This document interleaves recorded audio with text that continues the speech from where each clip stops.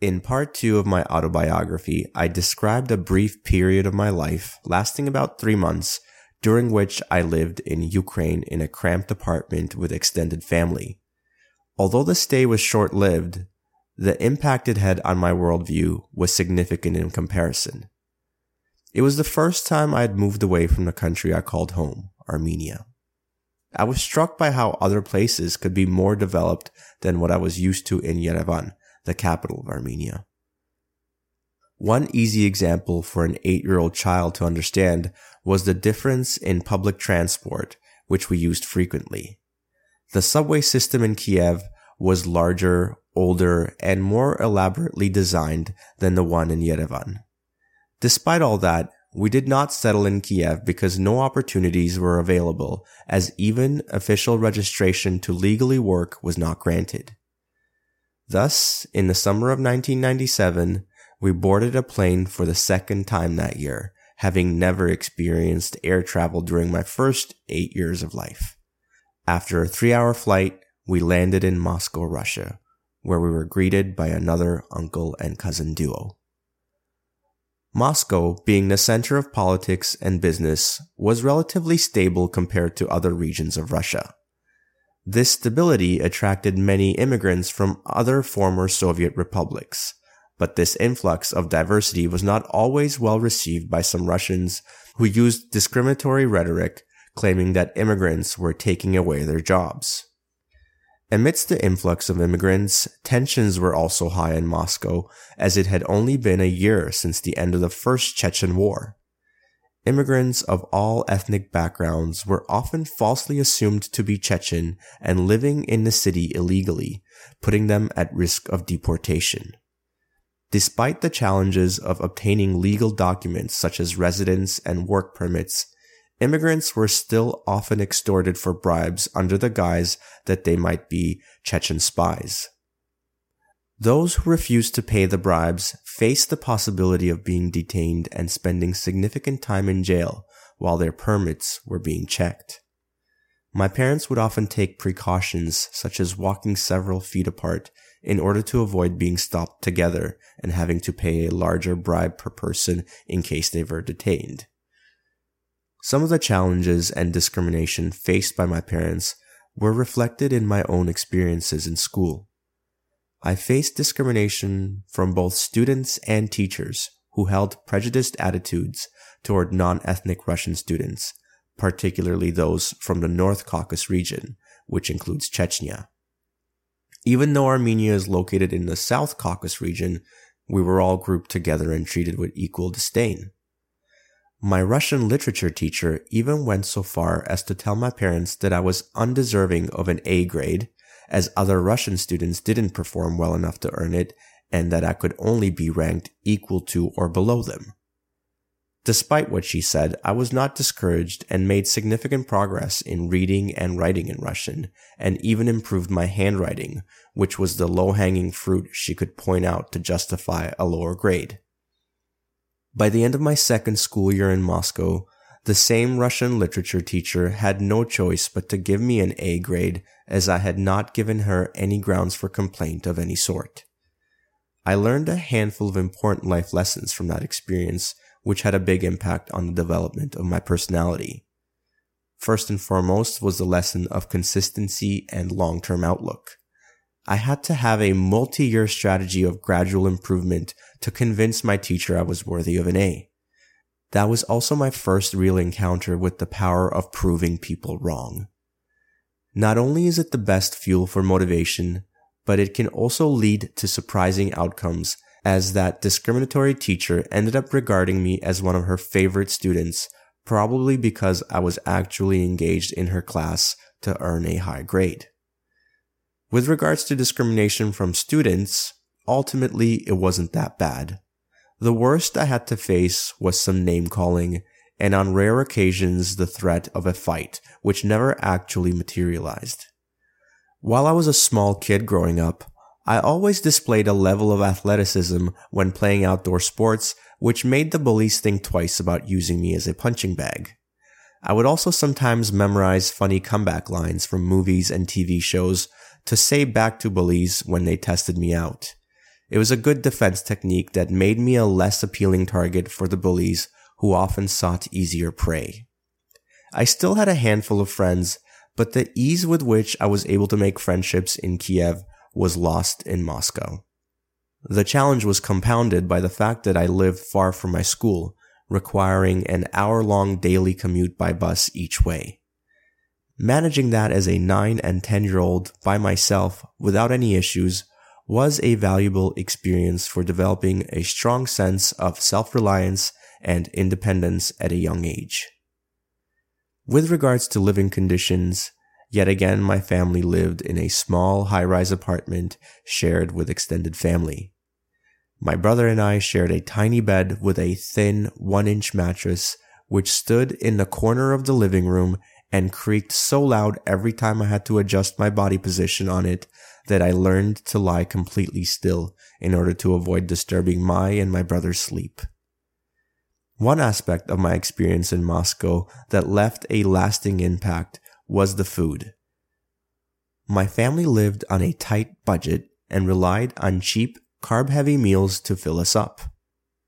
I remember detesting the bland and seed oil-drenched macaroni pasta with no cheese or any other sauce that was served at least once a week for dinner.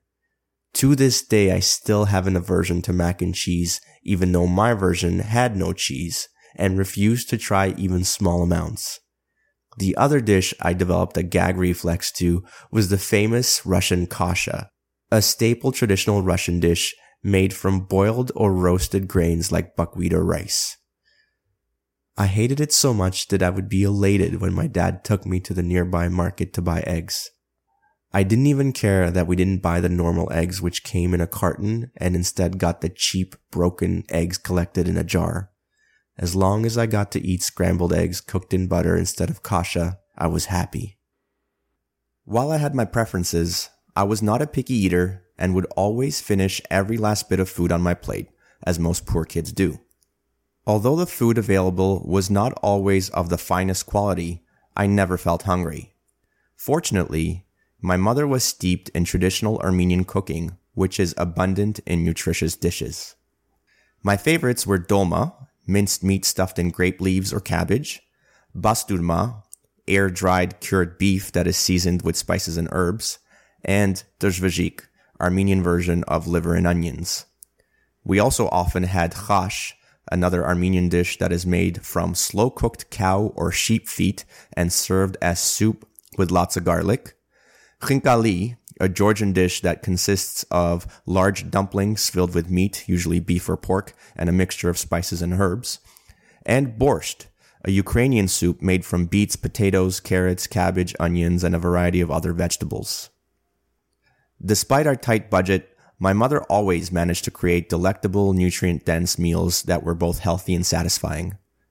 While my mother did not do the best job of teaching me how to cook, her example of cooking traditional meals from scratch to feed our family has been a huge influence in how I cook and feed my own family presently. My father at this time was working as a jeweler. Why jewelry? If you know an Armenian person in your life, the likelihood is that you have a close connection to a jeweler.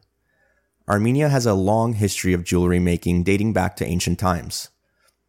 The Armenian Apostolic Church has a rich tradition of metalwork and jewelry making, which has been passed down from generation to generation. Furthermore, the country's location at the crossroads of Europe and Asia made it a hub for trade and cultural exchange, allowing Armenian artisans to draw inspiration from a variety of sources. There's also a plethora of Armenian jewelers worldwide because of frequent invasions and conquests of Armenia by different empires throughout history, including Roman, Mongol, Persian, Ottoman, and Russian empires.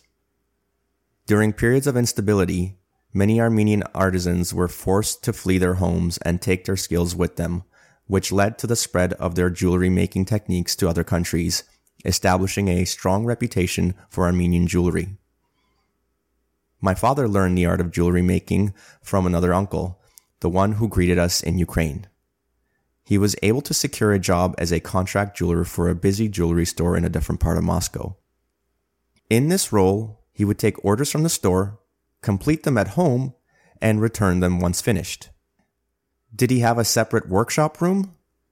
No, he worked in the kitchen of our small apartment that we shared with extended family. Here, he would perform manual casting, a technique favored for small-scale production or creating one-of-a-kind pieces due to its time-consuming nature and the high level of skill and attention to detail required. In contrast, automated casting, which is more widely used today for mass production and quicker turnover, relies on specialized machinery and computer-controlled processes to cast metal into a mold. My father would get wax molds of the pieces he was contracted to make from his employer. At home, he would make a slurry mixture of investment powder and water to pour over the wax molds, which would harden into a heat-resistant shell capable of withstanding the high temperatures required to melt the gold. Then the fun would really start, as he would melt the gold in a crucible at a temperature high enough to completely melt the metal, but not so high as to cause it to vaporize. The mold would also need to be heated, not only to harden the shell, but also to melt out the wax, creating a cavity in the shape of the jewelry piece. The melted gold would then be carefully poured into the cavity and vibrated to make any air pockets and ensure a complete and uniform fill. This was my favorite part to watch because it was the most dangerous. My dad would have a metal chain attached to the mold, which he would grab with a pair of pliers and start spinning it as hard as possible for a few seconds, while the centripetal force would make the liquid gold flow into all the crevices of the cavity where wax used to be. Once the gold solidified, he would break the mold to reveal the newly cast jewelry piece, all done from the comfort of our kitchen. After completing his orders, my father's job was not quite over. He still had to deliver the finished pieces to the jewelry store, which was not located close by. This stage of the process presented a different kind of danger. At any point on the journey from our home to the store, my father was at risk of being stopped by a police officer who might have suspected him of being a Chechen spy. In such a case, no amount of official documentation would have prevented the officer from confiscating the gold and keeping it forever. To mitigate this risk, I became my father's gold mule. The idea was that a man accompanied by a child was less likely to be stopped by the police, and even if they were, the child was unlikely to be searched. So, I carried the gold in secret pockets as I made regular trips to the jewelry store with my father.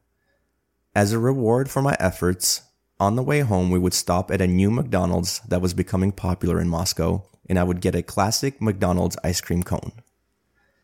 This was how I got an education outside of school about important questions like, what are the rules and who do they benefit? Who upholds those rules and how do we get on their good side? And how do we circumvent the rules that put us in a disadvantage?